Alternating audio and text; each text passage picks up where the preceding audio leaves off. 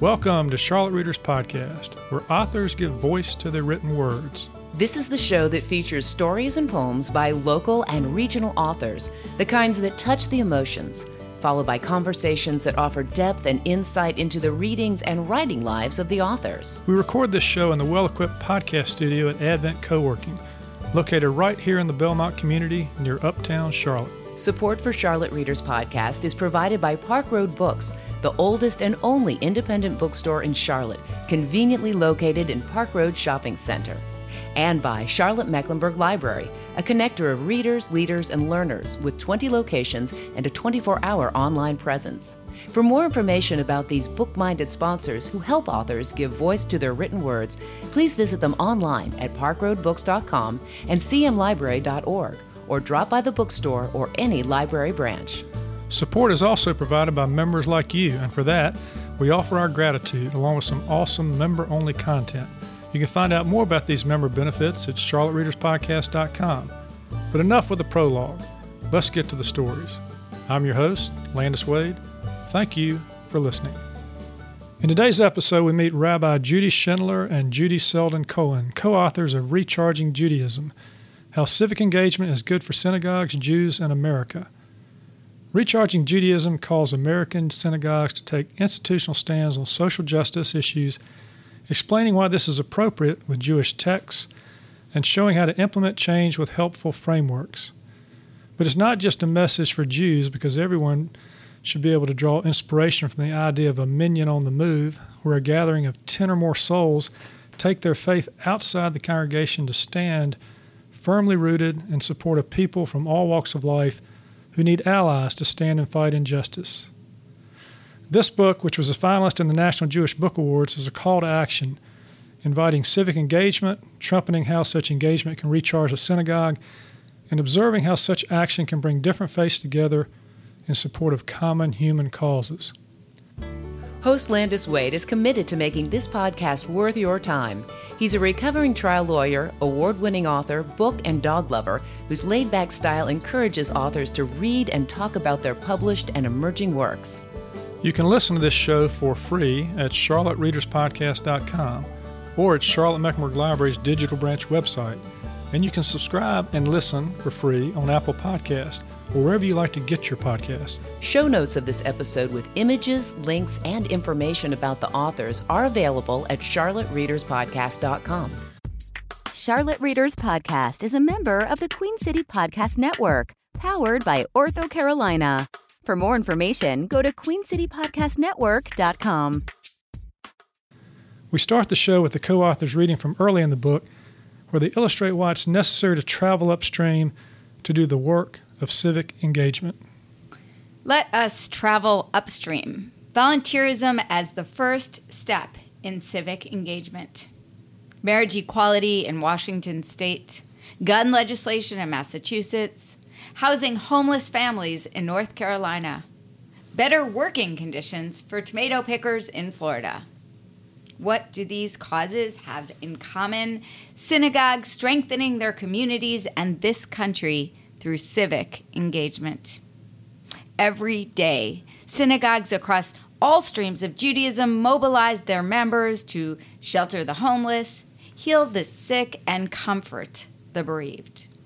Some also go further, enlisting congregants to advocate for changes that address the sources of these crises. Not only sheltering the homeless, but also creating more affordable housing. Not only healing the sick, but also improving access to health care. Not only responding to the tragedies of mass shootings, but also preventing gun violence. As more synagogues embrace all the steps of civic engagement, they recharge Judaism, benefiting their congregants, their synagogues, and this country. Activists of many faiths use the following parable to preach the power of leveraging volunteerism as the first step in alleviating suffering. A villager sees a stranger thrashing in the current of the nearby river. Without stopping to think, The villager jumps into the river and pulls the stranger to safety. Soon, a schedule of lifeguards is established, and every few days another villager is hailed as a local hero after pulling another stranger from the river. As more and more resources are devoted to rescues, finally someone stands up and says, maybe we should travel upstream and see why so many people are falling into the river. Dr. Martin Luther King Jr. praises this volunteerism or social service for allaying hardship, while also exhorting us to address the root causes of that hardship through seeking social justice. So it is with Jews volunteering in the community. We can line the proverbial river with lifeguards, pulling out strangers who fall into the current of hard times. And we can also travel upstream in civic engagement, enlisting our synagogues to remedy the sources of this suffering. Rabbi Judy Schindler is the Sklut Professor of Jewish Studies and Director of the Stan Greenspon Center for Peace and Social Justice at Queen's University of Charlotte. She's contributed chapters and articles to more than 10 books.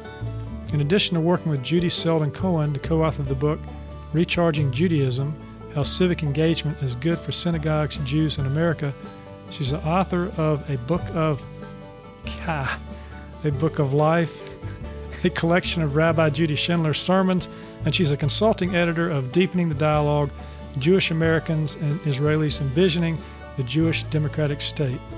Many honors have been bestowed on her, including Charlotte Woman of the Year 2011 and Mecklenburg Ministries Interfaith Clergy Award 2008. She was named Rabbi Emerita of Temple Beth El in Charlotte after serving as senior rabbi from 2003 to 2016 and as associate rabbi from 1998 to 2003. And while at Temple Beth El, she led the creation of 4 social justice documentaries being utilized across the country, 3 of which earned Telly Awards. Author Judy Selden Cohen is a community advocate who spent the last 10 years collaborating on social justice issues with Rabbi Judy Schindler, her then synagogue rabbi and now co-author. Prior to researching and writing Recharging Judaism, their work included establishing the first Jewish-sponsored site for the Children's Defense Fund Freedom Schools and creating 2 award-winning documentaries, Souls of Our Students, Appreciating Differences, and Souls of Our Neighbors, Fears, Facts, and Affordable Housing. Judy Selden Cohen is also a lay leader at Temple Beth El in Charlotte, where she served on the board, led the Social Justice Committee, and represented the temple in the community. Outside the synagogue, she advocates for homelessness solutions and has served on nonprofit boards. She edits and writes for the blog series faithandhousing.org, sharing stories of how congregations of all faiths are creating affordable housing. One thing that I have struggled with, my kids are 10 and 6, is how do you get them involved and get them understanding how important social justice and social action are. Judaism obligated us to work to make the world a better place. Many people find their Jewish path through prayer, and many people find their Jewish path through learning, and many people find their Jewish path through youth engagement, and many people find their path through incredible social justice. This is a time when we are called to act. We are called to act as Jews. We are called to act as Americans. We are called to act as Jewish institutions to bring our values into the secular world in which we live. Synagogues have windows for a reason, so we can be connected to the pain of our world and respond. So, hey, listeners, we got to have a little ground rule here to start with. We got 2 Judys in the studio today. So we got, we're going to call Rabbi Judy. Rabbi Judy, welcome to the show. Thank you. It's great to be here. And we got Judy Selden. We're going to call you Judy today, right? That's lovely. Thank you. We got Judy and Rabbi Judy. Okay, we're going to keep that straight. So before we get into the conversation today, you've written a book together. So having done that, my first question is, are you still friends? Absolutely. I think I went into a little withdrawal after the book was done because we weren't spending time together every week. Yeah, and y'all probably did spend a lot of time together, right? We did. Yeah, Yes. and we're going to talk about that in the Writing Life segment, of course. But and before we get started, I need to make a few disclosures. I am not Jewish, but I am curious. Okay, I am interested in civic engagement, and my daughter married a Jewish woman, and she has converted to Judaism. So, and because she's very engaged in civic engagement, I thought, well, there's something must be to this. So I got to figure out a little bit more about this. So, so let's start a little bit with some of your stories here. Rabbi Judy, you know, there's a lot of history in Jewish life. History, in fact, drives Jewish people to some extent. You've got a history. Well, it was a tough history, but Right. it really drives my everyday experience and my everyday work. My father was born in Munich, Germany in 1925. My grandfather wrote for an underground newspaper. He was a poet and an author himself. Okay. And he read Mein Kampf. He knew what Hitler intended to do, and he spoke out against Hitler in an underground newspaper. Hitler came to power January 30th, 1933. There was a Reichstag fire in February, and Hitler declared a state of emergency and proposed legislation to dismantle democracy and went to arrest anyone who would oppose that legislation. My grandfather knew he would be arrested. He slept at a Jewish hospital and managed to get out first to Austria and ultimately to Switzerland. My father and grandmother were there till 1938. So I carry that history, and if my grandfather could speak out against Hitler, I certainly can speak out against issues and stand for those who are marginalized and oppressed in America. But the second part of my story I learned in the summer of 2018. I was going to Berlin, and I received an invitation from family in Israel that these stumbling stones, these memorial stones would be placed in the sidewalk outside the house where Judy Schindler, my great-aunt, once lived. And I learned on the street in Berlin, looking at this memorial stone, these stones, that she was 32 years old when she died. She was deported on September 5th, 1942 to Riga, Latvia, and murdered on September 8th, 1942. She was murdered with her 34-year-old husband and her 5 children, ranging in ages 10 to 2. And you take your name from? Well, I never knew I was named for Judy Schindler. I knew I was named Judy. But I learned throughout the course of uncovering my family's history that she was a rabbi's wife, so she was a Rebbitzin teaching Judaism. And B, I learned that she was so young and her name was indeed Judy Schindler. So I was named Judy, I thought, for a great-aunt who perished in Auschwitz. But indeed, she was deported to Riga, Latvia with her family on a cattle car with 783 other people. The ghetto was not ready in Riga, so they marched them out to a forest and shot them all. And you've been known to be pretty outspoken in Charlotte. And but compared to that past, I mean, what's being outspoken, right? That's right. Yeah. Compared to my grandfather, I hear that call to stand up for those who are oppressed every day. Well, so Judy, and now we're talking Judy Selden Cohen. Your journey upstream, because we're talking about traveling upstream to some extent, a lot of that's been involved in the homelessness area, right? And I think you've told a story, you've done a few videos about scrubbing, and something came to you or occurred to you, and talk about that a minute. So for me, the going upstream story is my story. I was social justice co-chair at the temple, and we were doing all the volunteer work, the lifeguarding work that we just read about. And one of those was scrubbing a bathtub in a building called Hall House several years ago in Charlotte that was being prepared for homeless women and families as a temporary shelter. And as I was scrubbing that bathtub, I thought, this could be me. And yes, I went and I scrubbed the bathtub a little bit harder because it was actually pretty revolting. But also, I was motivated to go upstream and figure out what can we do to prevent people from needing temporary shelter and having their own homes. And it was a pivotal moment for me.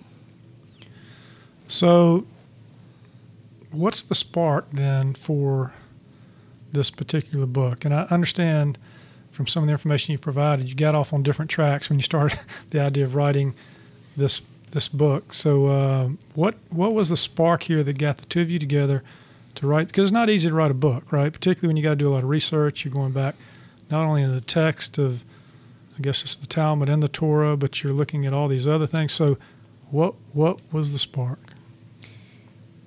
I had been at Temple about 16 years, and I was trying to think about what my next chapter would be in my professional career. And I'd spoken to a mentor and really was playing out all sorts of options. And she recommended that I write a book that captured my passion. So I talked about that. I was thinking about ways in which I could inspire other congregations to do the meaningful work that Judy Selden-Cohen and I had been doing for so long. So does someone have to persuade somebody else, or who is doing the persuading here? So Judy and I are talking about this next step for her, and I give her the same advice, which is if you want to go out and speak, you need a book as a platform. And she said to me, "Great, let's write a book." And I don't say no to Rabbi Judy. It's really just pointless. Okay.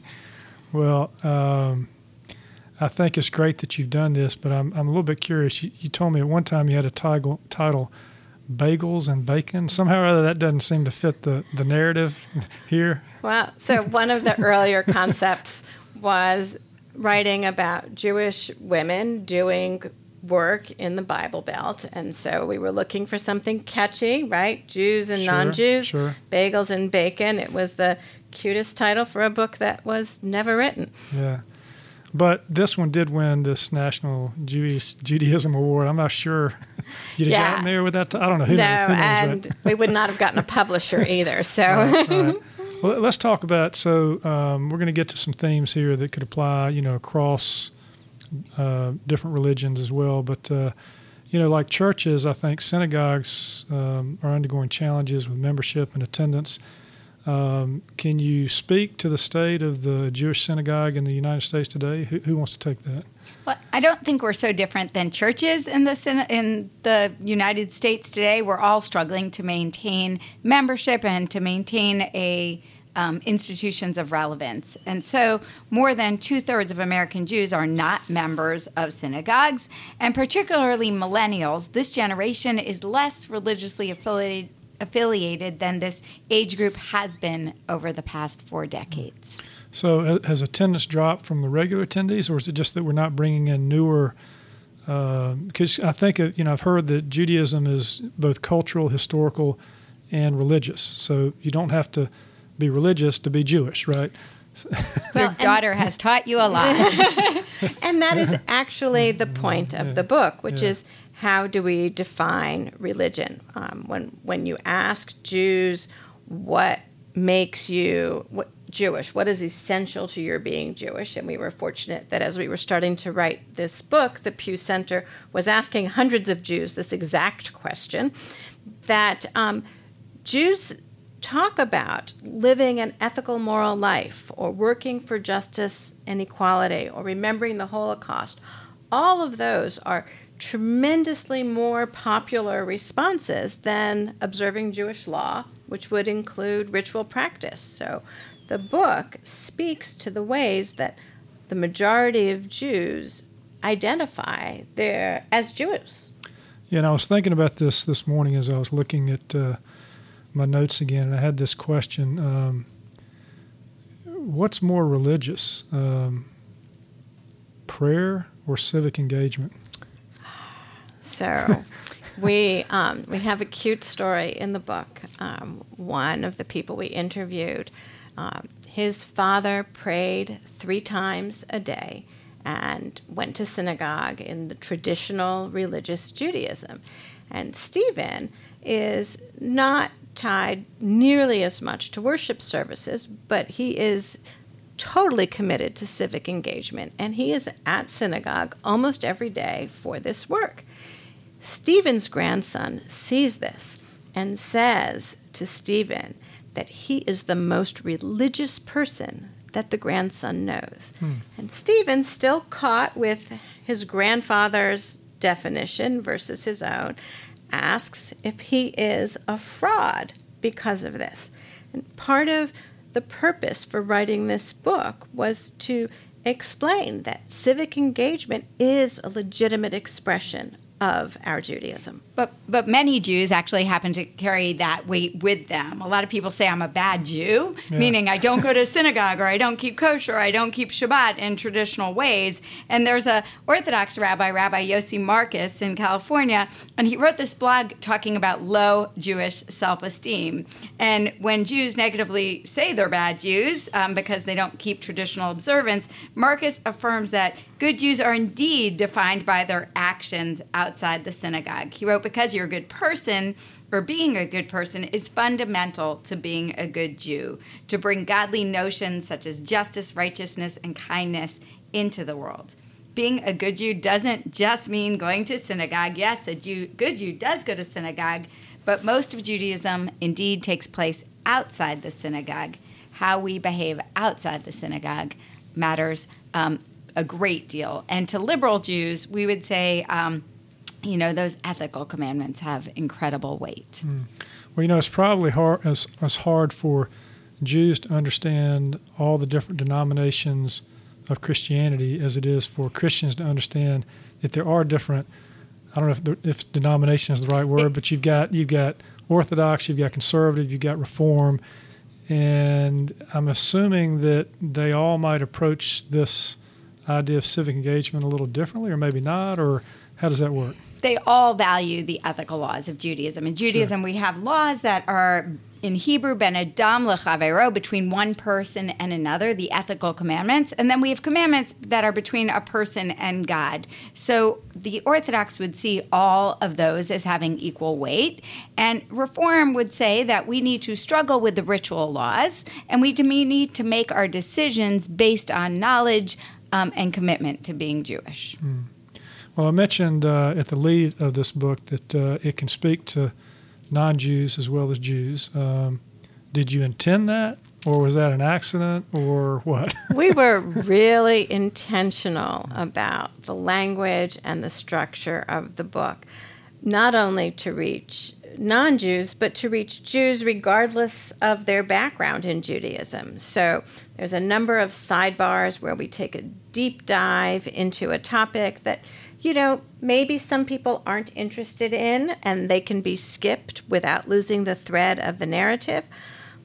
But because this message is universal, and we didn't want coded language to get in the way of the reader, we were very careful to define our terms, to provide a glossary, and to speak in language that any reader could understand. All right, before we get to this idea of traveling upstream, and one of my favorite parts which is the minion on the move here, which you're going to get to, let's just talk briefly about the structure of the book. We got 3 parts to the book, right? The first part is recharging the synagogue. Rabbi Judy, what are we doing in that part of the book? We are trying to create a religion of meaning and relevance, because so many Jews of today, they don't want to spend their time inside the synagogue. They want to be outside doing meaningful work, bringing their faith to life. And so Minion on the Move, it's about how do we bring the synagogue to where people are gathering for issues of justice. All right, in part 2, recharging ourselves as Jews. Judy, what about that section? In this section, we are guiding individual Jews on how to listen to the call of their faith. We are bombarded with asks, with emails, and we choose to respond when that message touches something within us. When we respond as a synagogue, we learn the language that helps us understand our faith, because maybe we haven't studied it that much, but if we are out with our synagogue, we learn why this is Jewish, and it treats our synagogue as part of our faith that we can live inside the walls and outside the walls, as opposed to treating it like an island vacation where you go, you refresh yourself, and then you go back to your real life. All right, and then we got, as I'm thinking about part 3 here, I'm reading this, I'm thinking, these are probably life lessons they've learned, and they're trying to pass those on to the rabbis and the leaders in the congregation who are a little, should we take this on? Should we not take this on? Is that what part 3 is about, giving us a sort of a blueprint for how to work through these issues within a congregation, of balancing religious life in the congregation with stepping on toes outside the congregation? We are absolutely trying to provide a guide so that if you are inspired to do this work, you can bring your congregation along with you, you can bring your board along with you, you can bring your clergy along with you. And so we provide a number of different frameworks to help you on that path.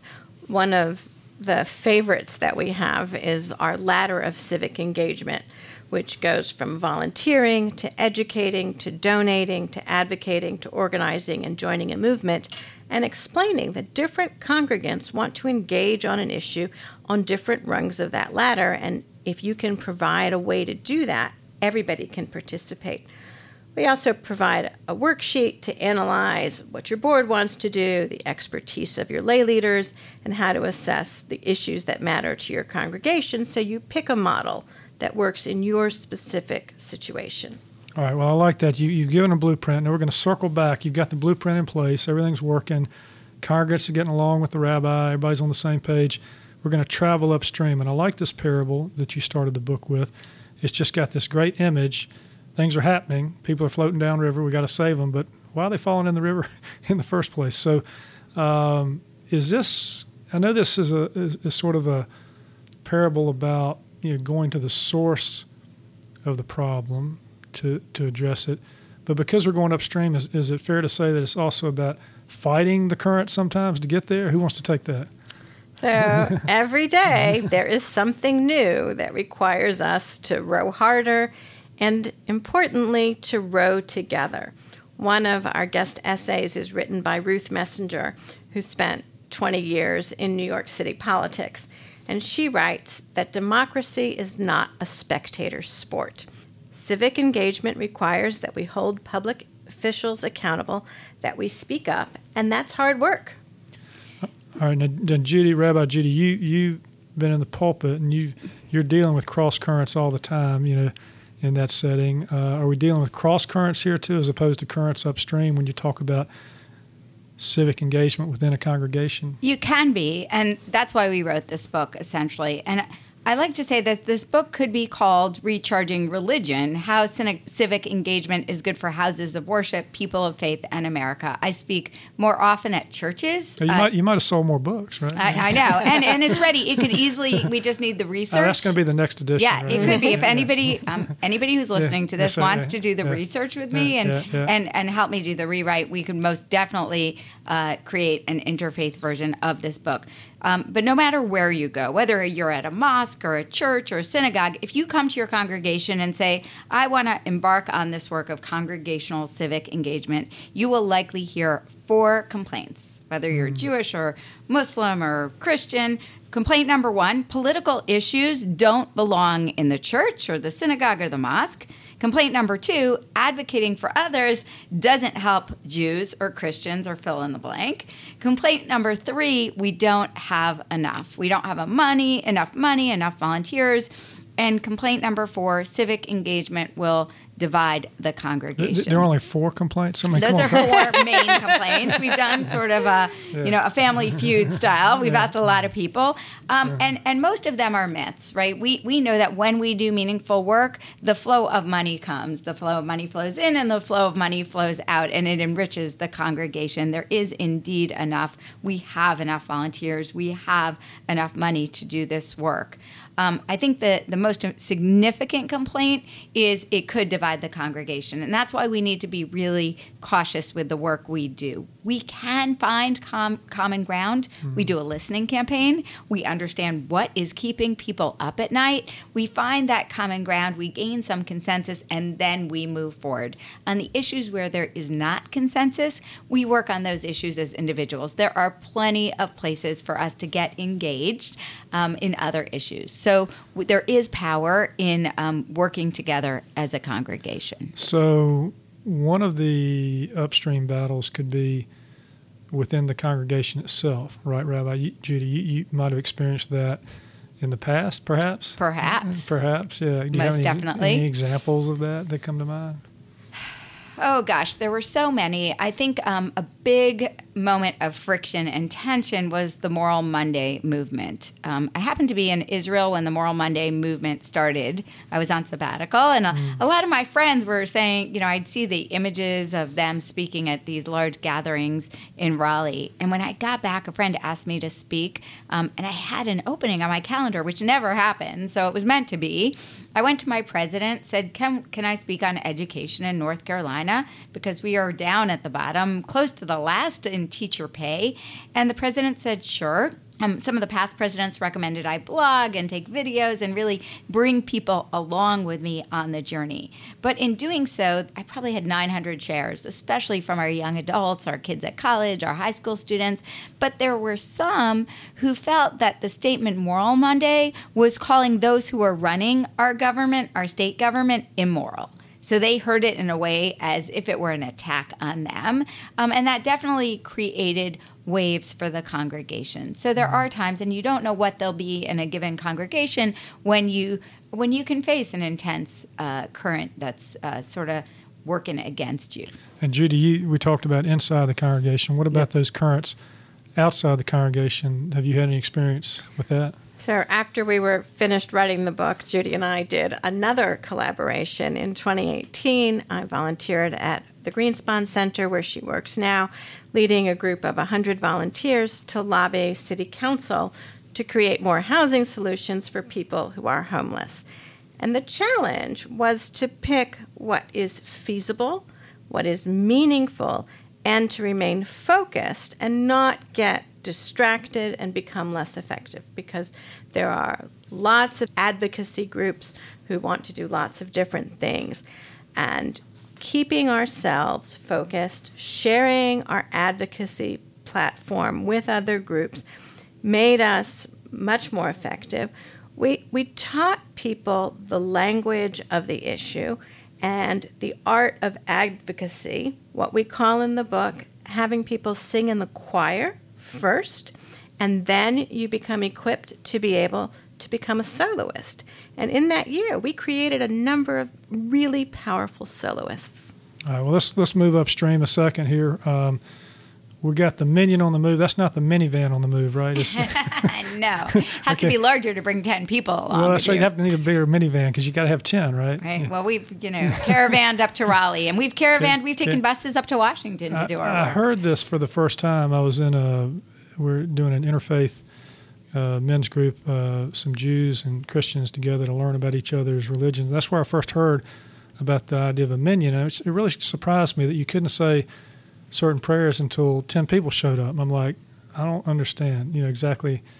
Can you give us a little biblical grounding in that, Rabbi Judy? So, and not long, I just want to understand the 10 part. Oh, gosh. Okay. Well, the 10 is grounded in the story of the spies. So Moses sends out spies to scout out the land of Israel to see what it looks like, the land of Canaan.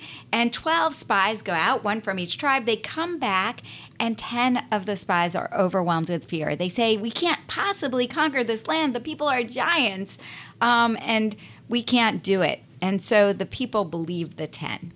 And Moses says you have to get away from this Eidah Hara'ah Hazot, in Hebrew, this evil group. And so you need a group to say certain prayers. What constitutes a group? A group of 10. Where I wish that concept of minion was grounded in reality would be in the story of Sodom and Gomorrah. Because God wants to destroy the city. And Abraham argues and says, well, what if there are 50 righteous people in the city? Will you destroy the city on account of when there are 50 righteous people? And God says, no. Little negotiating. Little negotiating all the way down to 10. Yeah, but no lower than 10. No lower than 10. So for me, that says when you have 10 people committed to a cause, you can indeed make a difference. All right. Well, listeners, when we come back from the break, we're going to have a little reading from the section of the book entitled Minion on the Move. We're going to do the Writing Life segment. We're going to do a couple more reads. We're going to find out more about this idea of civic engagement, no matter what congregation makes you happy. So stay with us. Hey, listeners, I'm here with Phoebe Pressler, owner of Spark Publications, an independent publishing company that helps business owners and corporate professionals to tell their stories while sharing their knowledge. And today we're talking design. Phoebe, What do you design at Spark Publications? We design beautiful books that are packaging all that amazing copy and content into a presentable package. And you're doing both the covers and the interior of the books, right? We do. So we're designing for marketability. In other words, we design the covers to attract the intended audience, and the interior pages are designed to function as intended for the user and the reader. And this is a wide variety of businesses that you deal with? It is. It's anywhere from attorneys to HR professionals to small business owners that have very specific knowledge base. You've also done some legacy and coffee table books, beautiful books. I've seen them that help showcase and preserve, special knowledge or skill that someone has. Do you have any examples of that? One of the most recent we've done is for Mark Paris and his collection of 100 essays inspired by guests on his podcast. And Croggy and Drayson has multiple volumes of duck decoy collections. So legacy books are printed on that beautiful glossy paper, and they have the nice hardback. So they're just a work of art in themselves. So is it true that people do judge a book by their cover? 100%. 100%. All right, and so where do we find out how to design a good cover? Well, why don't you reach out to info@sparkpublications.com and we can get the conversation started, or go to sparkpublications.com/books and see some of the things we've already done. All right, thanks. Hey, listeners, we're back with Rabbi Judy Schindler and Judy Selden Cohen, and we're talking about the book Recharging Judaism, How Civic Engagement is Good for Synagogues, Jews, and America, but also could be a guide for congregations of any religion or denomination when you're talking about civic engagement. But now we're talking about a Minyan on the Move, and there's a chapter here, and we're going to read a little section. I know, Rabbi Judy, you've set this up a little bit. This is sort of like, I think you use the word praying with your feet, moving forward in life, getting out of the congregation and doing things. So I think it's starting on page 27. Pick it up whenever you're ready. Okay. Judaism recognizes the power of community. The Talmud notes that any expression of sanctity requires a gathering of 10 Jewish souls, what we call in Hebrew a minyan. Healing is found, strength is gained, and celebrations are enriched when we are surrounded by others. There's a humorous tale that captures the inspiration that can arise from assembling such a quorum. Rabbi Pesach Krohn told the story of a rabbi in Jerusalem, Rav Yosef Gutfarb, who'd been diligent about attending a daily minyan for decades. Late one night, Rav Gutfarb realized that he had missed the evening service, so he raced to an all-night synagogue. Finding only one person inside, Rav Gutfarb called 2 taxi companies in order to find 8 Jewish cab drivers who could come to the synagogue address. When the cabs arrived, he told the drivers to keep their meters running, but requested that they pray in the minyan with him. The drivers all agreed, yet after the brief service, every one of them refused to accept Rav Gutfarb's money, honored by the experience of being a part of the minyan. Rav Gutfarb creatively assembled a minyan so that he could continue his practice of daily worship. While American synagogues might not have budgets to support Lyft or Uber bills to satisfy their own minyan requirements, Rav Gutfarb's ingenuity offers a provocative model. The 8 taxi drivers had not come to the synagogue for the minyan, but whether out of respect for Judaism or for Rav Gutfarb's commitment to his faith, they refused payment for their metered time. Okay, interesting story. To illustrate the point. And now, Judy, you're going to pick it up and read a little section that talks about taking the minyan outside the synagogue walls. The Minyan on the Move takes our prayer service outside the synagogue walls, coupling communal prayer with the ethical acts of our faith. 10 people can literally change the world, the Torah teaches us, but it is unlikely that we can make these changes from inside our houses of prayer.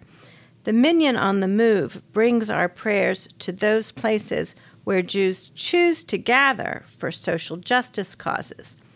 When we assemble as a Minyan on the Move, our prayers and our acts of civic engagement make a difference.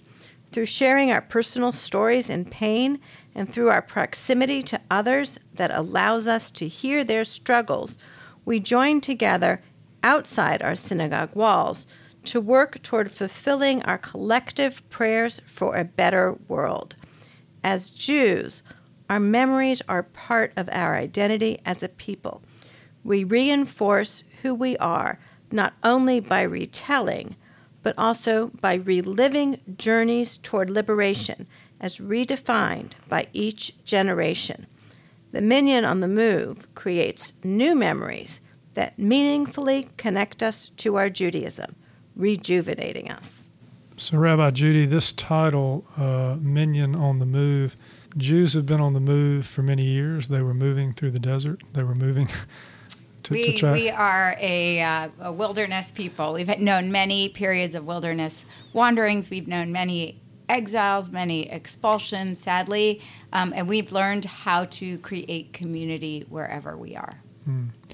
And you talked about this concept of praying with your feet. Is this part of the Minyan on the Move idea that if you're out there into the community and you're doing this good work and you're helping to address these social justice issues, that is a form of prayer? I believe it is a form of prayer. And there's a great rabbi, Rabbi Abraham Joshua Heschel. He had a close friendship with Dr. Martin Luther King. They actually met in Chicago at the Conference on Religion and Race. And Rabbi Heschel opened the conference, and Reverend Dr. Martin Luther King Jr. closed the conference, and they used the exact same quotes from Amos and from Exodus. After they built that friendship, they worked together to address civil rights and fight for civil rights. And Rabbi Heschel was a professor at the Jewish Theological Seminary, but he took leave from his work to travel down to Selma. And there's a very famous photo of Heschel and King crossing over the bridge in their fight for voting rights in Selma, Alabama. And what's fascinating is that we interviewed a lot of congregations and a lot of congregants and a lot of leaders about their work. And we'd say to rabbis, what text inspires you to do the work? And of course, rabbis had lots of texts that inspire them to do the work. And then we'd ask congregants, and they would freeze and they'd panic. They'd say, our rabbi tries to teach us text, but really our past clergy of our congregation, their marching in the South is what inspires us. And then they pull up this quote from Reverend Martin Luther King, a quote that the other Judy will share. Heschel wrote, "For many of us, the march from Selma to Montgomery was both protest and prayer. Legs are not lips, and walking is not kneeling. And yet, our legs uttered songs. Even without words, our march was worship." Dr. Susanna Heschel, Heschel's daughter and a scholar herself, who also wrote the foreword to our book, added that after that march, he added, "I felt my legs were praying." So what was interesting was the lay leaders, who for the most part did not come up with a text, they would say, "I was praying with my feet." Wouldn't exactly get it the same way, but this idea that what I do outside the synagogue is prayer was what resonated among them. Okay, so we got this idea of a collection of Jews, 10 or more, part of this minyan, moving forward, moving upstream, fighting injustice. But to get there, to figure out what you're going to fight for, you got to reflect. Sometimes you got to pray. This kind of feeds into the part 2 of the book, Recharging Ourselves as Jews. And I saw this section of the book where you have a chapter called Listening to the Call, and you use I'm probably going to butcher the word. The Shema means, how does that, Judy? The Shema is the watchword of our faith. Right? Okay. It's the first prayer we're taught. The first prayer we teach our children. So when I was a little child, my father would come and tuck me into bed, or my mother, every night, and we'd say the Shema. And I taught my children that prayer. It's the watchword of our faith. It's in Deuteronomy. Shema Yisrael Adonai Eloheinu Adonai Echad. Hear, O Israel, the Lord is our God, the Lord is one. But it starts with the word Shema, which means listen, right? We can't hear or see God's presence in the world when we are too caught up in the chaos of life. But then it's also followed by a word I'm reading here in this chapter. Starts with a V, A-H-A-V-T-A. How do you pronounce that word? Oh, V'ahavta. Okay, the V'ahavta. So the prayer, the Shema, in both Deuteronomy and in our prayer book, it leads right into Hear, O Israel, the Lord is our God, the Lord is one. And then it says, you shall love the Lord your God with all your heart, with all your soul, and with all your might. And it talks about loving God in the world in which we live. And you say in here that it's no coincidence that is the central prayer of your faith, and then you use that to go out into the world to do what you're talking about doing, right? Right. Yeah. And so we've got an example of, I think it's on page 98, and I think, Judy, you're going to read from this section of the book. It's an example of this personal call as it speaks to Jews, and it has to do with the refugee crisis. So could you read that for us? Of course. The personal call to action that so many Jews feel in responding to the plight of refugees is illustrated in the transformation of HIAS, which was formerly known as the Hebrew Immigrant Aid Society. In its first 120 years, the organization rescued and resettled 4.5 million Jews. As the number of Jews needing a safe haven markedly dwindled, the organization was at a crossroads. It could either close or refocus its mission.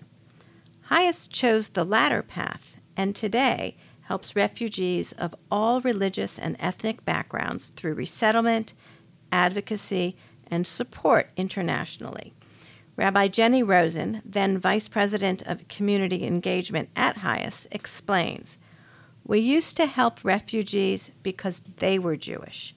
Now we help refugees because we are Jewish. Because we are Jews and have known exile, we hear more clearly the call of refugees seeking safety on our shores. Because we are Jews and have known oppression, we respond more readily to those fleeing oppressive regimes. Because we are Jews, we feel moved, if not commanded, to answer the call, to respond to the cry, and to work to expand our country's embrace of those seeking refuge." So this could be a potentially politically divisive topic, right?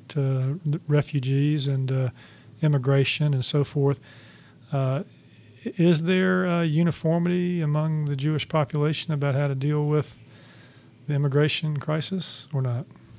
I don't think there's uniformity among the Jewish population on any topic. Okay. But if there's one that resonates most with Jews, I would say this is one that resonates greatly with Jews because, during the Holocaust, there were paper walls of bureaucracy built up that prevented hundreds of thousands from being saved. And we can so clearly see ourselves as those refugees. And the policies we have in place today, the Refugee Convention was created post-Holocaust in order to address that issue. Someone fleeing persecution should be able to be settled in another country. So HIAS still works with us. I have probably 3 emails from them yesterday because Governor Cooper just wrote a letter to the State Department agreeing to accept refugees into North Carolina. So we still work on this issue, and I think there's a lot of passion for this issue in the Jewish community.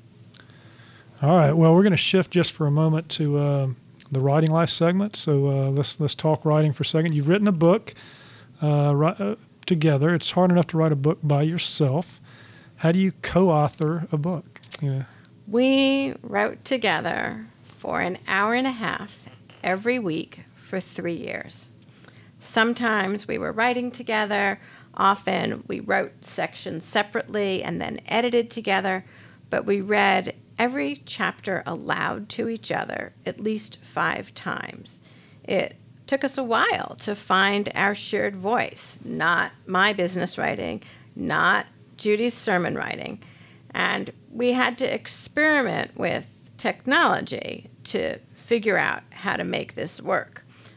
Well, not just technology, but life and planning and schedules and everything else. So, Rabbi Judy, did you take the research on the historic religious texts and put Judy in charge of something else? Did y'all blend that together? How did you work that out? I think the way I study Jewish texts is you always jump in. Let's say you're studying the Talmud or you're studying the Bible, you always go back to what you studied last week. So I'm very methodical, and we would really, write a segment together and then review that segment and move forward. So I think we had to create the structure of the book and work within those parameters. So we didn't really separate out what parts we would write. Early on in the writing, our first year, if you were to read through it, you would know my voice and Judy Selden Cohen's voice. How did you solve that? I mean, did you have some third party come in and say, we need to make you more alike, or? Judy says we debated every word, and that's true. Is that what Jews do? It is what Jews do. 6,200 pages of the Talmud are a debate. We love to debate. And So how did you ever finish the book? Well, we were on a deadline. If there's one thing that Rabbi Judy and I both do, it's we meet deadlines. But we focused on finding that middle ground. My tendency is to write way too much detail. I want to defend and explain a statement with all the arguments you would make in a conference room. And Judy's a rabbi. She preaches from the pulpit, and so her writing is like a sermon, and we would both trim back on each other until we found that middle voice. So what was your intention of trying to find that middle voice? What were you searching for? Well, I think we were trying to find a book that spoke to the widest audience possible. A sermon doesn't give the technical parts of moving an issue forward, right? You need the economic argument. It's not the moral argument that's going to win every day, and that's certainly not going to convince city council or county commissioner or representatives. They need to see the economic argument. But if it's all an economic argument, it doesn't move people to action and inspire them to move forward. I think we would go back and recraft each other's words. So she would write and I would write, and we'd each rewrite each other's words until we ended up, by year 2, really our pieces are now seamless, and you can't tell who wrote which part. Okay, I'll throw this out to either one of you, but having this experience of writing together with another author, a text that has ended up getting a National Jewish Book Award, which obviously means it's a credible work. Okay, do you have any advice for other people that want to write together, having gone through what you've been through? So, just as we found a common voice, we also brought different perspectives to this. I have the perspective of a lay leader, and Judy has the perspective of a clergy, and so we each had something different to contribute to the book. And most Jewish social justice books are not written that way. They're written by rabbis for rabbis. And so for us, bringing this unique joint perspective, we were partners in finding that path. And so if you're going to co-author a book, I would find someone who complements you, not who has the same skills and perspectives that you have. So it's not the same, Rabbi Judy, as consulting editor for this recent book that just came out. It's a different experience entirely to actually write a book with someone else. Would you recommend it? Highly recommend it. And actually, this article in this new book is written with an Israeli about social justice in Israel. And how powerful to have her voice in my head and my voice in hers if you're talking about working on social justice issues not only here, but overseas. So I love collaboration. Maybe it's because I'm a twin and I sort of came into this world with another soul, but I just can't imagine creating alone, though I love to preach and I love to write. But the work of putting out a book, it requires discipline. It requires, that weekly commitment, if not that daily commitment, and holding someone accountable. So I feel like my writing is so much stronger when I collaborate with co-authors on articles, on books, on editorials. I love the voice that other people bring to my writing. So this question I'm going to apply to both of you here. So I'm going to start with Judy. How did writing this book help your faith journey? I think writing this book legitimized what it was that I felt called to do. I have been an advocate in the community for, it's probably now 12 or 14 years, and this book helped me understand just how Jewish that is. How about you, Rabbi Judy? Since I've written the book, I've really been out traveling with the book and speaking at churches. And lately, with this rise in anti-Semitism, I've been preaching a lot more at churches and in the community. I left the congregation, though I'm Rabbi Emerita, and get to dabble in what I love there and teach when I want to, but I left the congregation in order to be a community rabbi.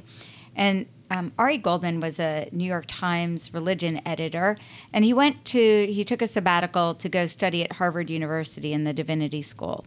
And his first day in class, one of the professors, Diana Eck, said to him, "If you know only one religion, you don't know any." So when you leave the congregation and do this work in the world, and you're working with other people of faith, building power and creating change and joining movements, you really have to know who you are and who the other is in order to convey to them your differences and your commonalities that move you together forward. So I think getting this book into the world has really challenged me in a lot of ways to learn more about other faiths so that I could better teach about who I am in relation to them. So you're going to have to admit that Judy Selden Cohen was right when she said you need to write a book to get out there and talk? She was absolutely right. She always is. Yeah. Except when we're fighting over the perfect word for the next sentence.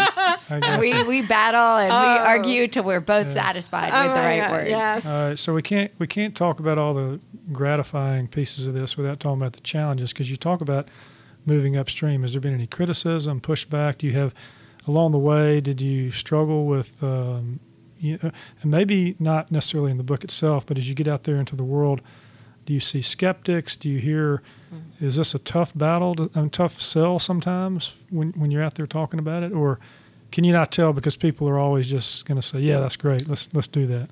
So in the book talks that I've given, the piece that really resonates are the 4 complaints.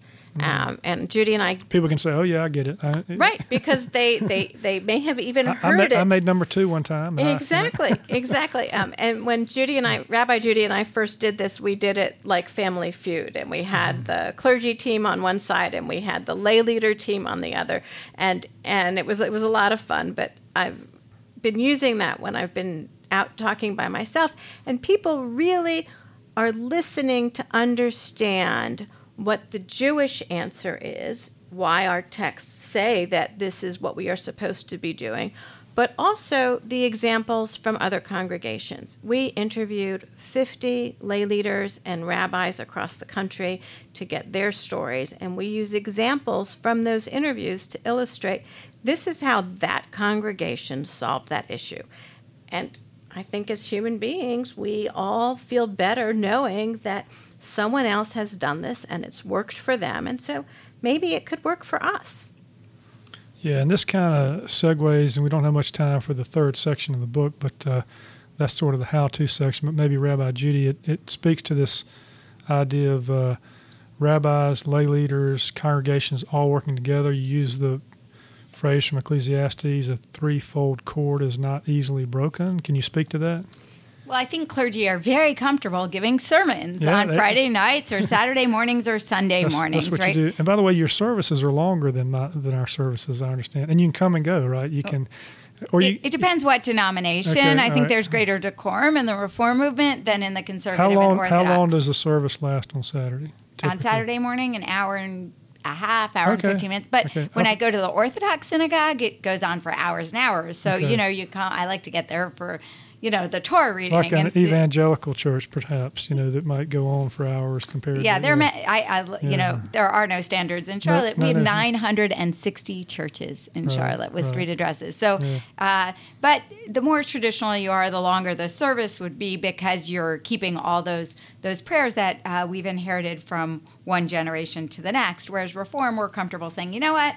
Let's have a shorter service that's more engaging, with more music. We want to make it moving for people and are not so bound by the tradition. But that being said, rabbis love to give sermons, as Ministers love to preach sermons, but how do we move people forward? We really need skilled lay leaders and the congregations themselves. So we can preach all we want about welcoming the stranger, but we can't change policy unless we are working together to get that done. So it is a most critical piece that you have skilled, experienced, and wise lay leaders, and that you have an exerted effort to bring the whole congregation along with you. So I'm going to have Judy, if you would read, because this is from the lay perspective. It's in chapter 7, part 3. It's on page 169. It talks about what happens when members of the congregation stand together, with the rabbi. When members of the congregation stand together with the rabbi, the lay leadership, and one another, civic engagement creates powerful sources of energy for recharging our synagogues, ourselves as Jews, our communities, and our country. On Yom Kippur, the day when the largest number of Jews come to synagogue to express their commitment to their faith, Reformed congregations read Moses' final words to the Israelites. In this passage, Moses declares that we stand together as we commit to the covenant with God and with one another as a people. Deuteronomy reads, "You stand this day, all of you, before the eternal your God, you tribal heads, you elders, and you officials, all the men of Israel, you children, you women, even the stranger within your camp, from woodchopper to water drawer, to enter into the covenant of the eternal your God. I, God, make this covenant with its sanctions, not with you alone, but both with those who are standing here with us this day before the eternal our God, and with those who are not with us here this day." So this was an interesting chapter to me, because having taken that verse, you then sort of tease it out and talk about different aspects. So we don't have time to go through all of it, but I thought this idea of standing was interesting. You've got two words, Omdim, is that? Omdim and Nitzavim. Yeah, okay, two words in Hebrew, just like Eskimos have a lot of word for snow. I can't do that. So tell us what those mean. So I love this concept of two kinds of standing as a group. The Hebrew Omdim means we arise from our seats and stand on our feet.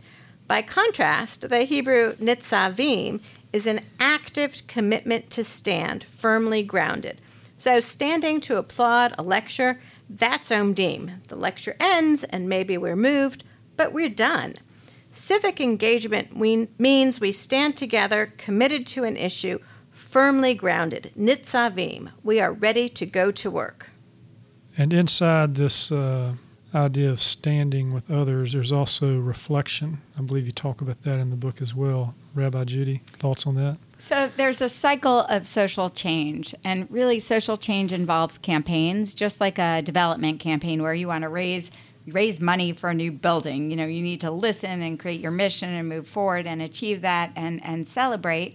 It's the same holds true for social justice. First, we listen, then we study up on the issue, we set advocacy goals that are achievable, we move forward, and then we need to reflect and say what were our successes and what were our challenges before we begin this cycle again. But there's an important component, not only reflecting, but stopping to celebrate. Yeah, and I think you've got an example of this that you were going to talk about.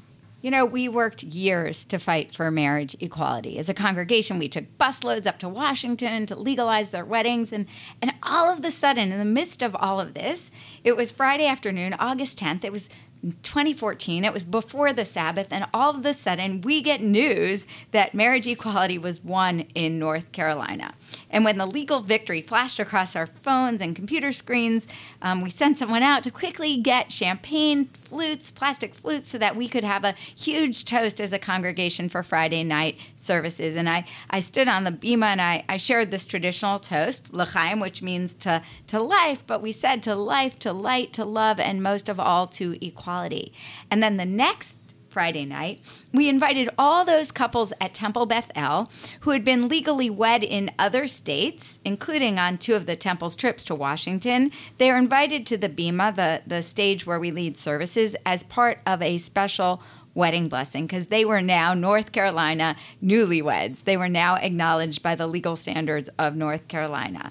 And the Bema was filled with couples who had dreamed for decades that their home state would acknowledge their equality of love.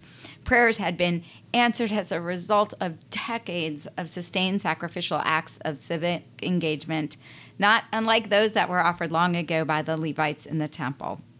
And the response from the congregation was overwhelming. Eyes were filled with tears. Applause broke out spontaneously. And we don't usually clap. We snap our hands in services. It's more fitting with the decorum of the congregation.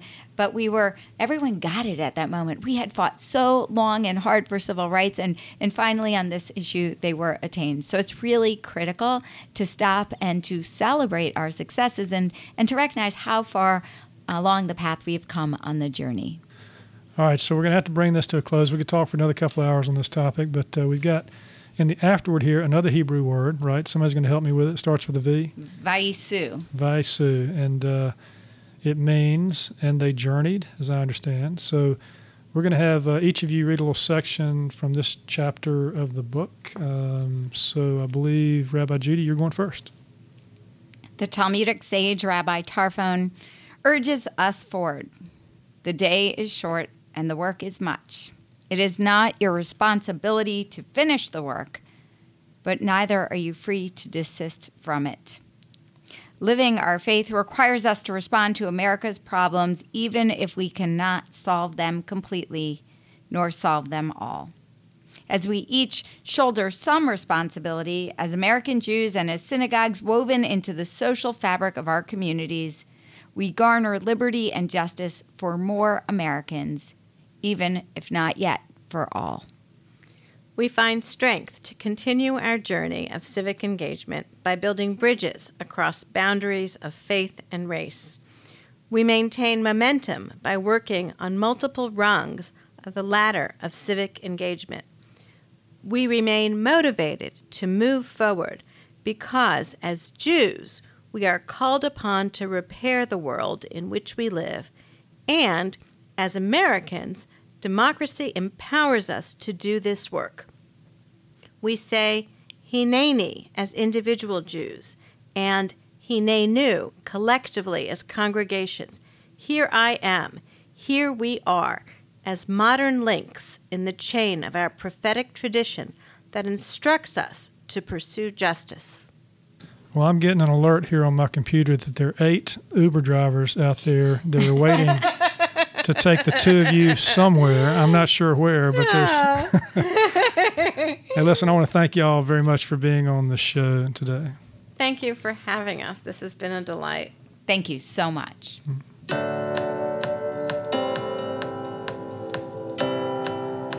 Do your homework. Take congregants with you. Use social media to share your work. Make your work an intercongregational experience. Develop strong partnerships with other rabbis and non-Jewish clergy. Weigh carefully whether to act independently as a rabbi or to lead your congregation to collectively take a stand. Create a clear policy on civic engagement for your congregation. Emulate the House of Hillel by respecting opposing opinions. Educate. Balance the topics of your sermons. Well, that's it for today. Another fine author giving voice to their written words. Next Tuesday, we'll have another in-depth episode with readings and conversations about the written word and the writing life of a local or regional author. But before then, be on the lookout for another Under the Covers episode where we do much the same thing we do here, but quicker, and sometimes away from the studio. Because there are just too many good authors. And not enough time. If you like what we're doing, please consider leaving a short written review on Apple Podcasts or the podcast platform of your choice. Because when you do, our authors' voices travel much farther and wider in podcast land. And if you're inclined to help us, help authors give voice to the written words, and you'd like some member-only content cultivated by our authors and me as our thanks, please consider becoming a member supporter. You can find out how to become a member supporter and more about today's show and all previous episodes at charlottereaderspodcast.com. And you can keep up with news about the show by joining our email list and engaging with us on social media. We promise not to spam you because, well, that takes too much time. And if you do join our email list, we'll give you a free ebook written by me. Thank you for listening. We really appreciate it. Until next week, I'm Landis Wade for Charlotte Readers Podcast.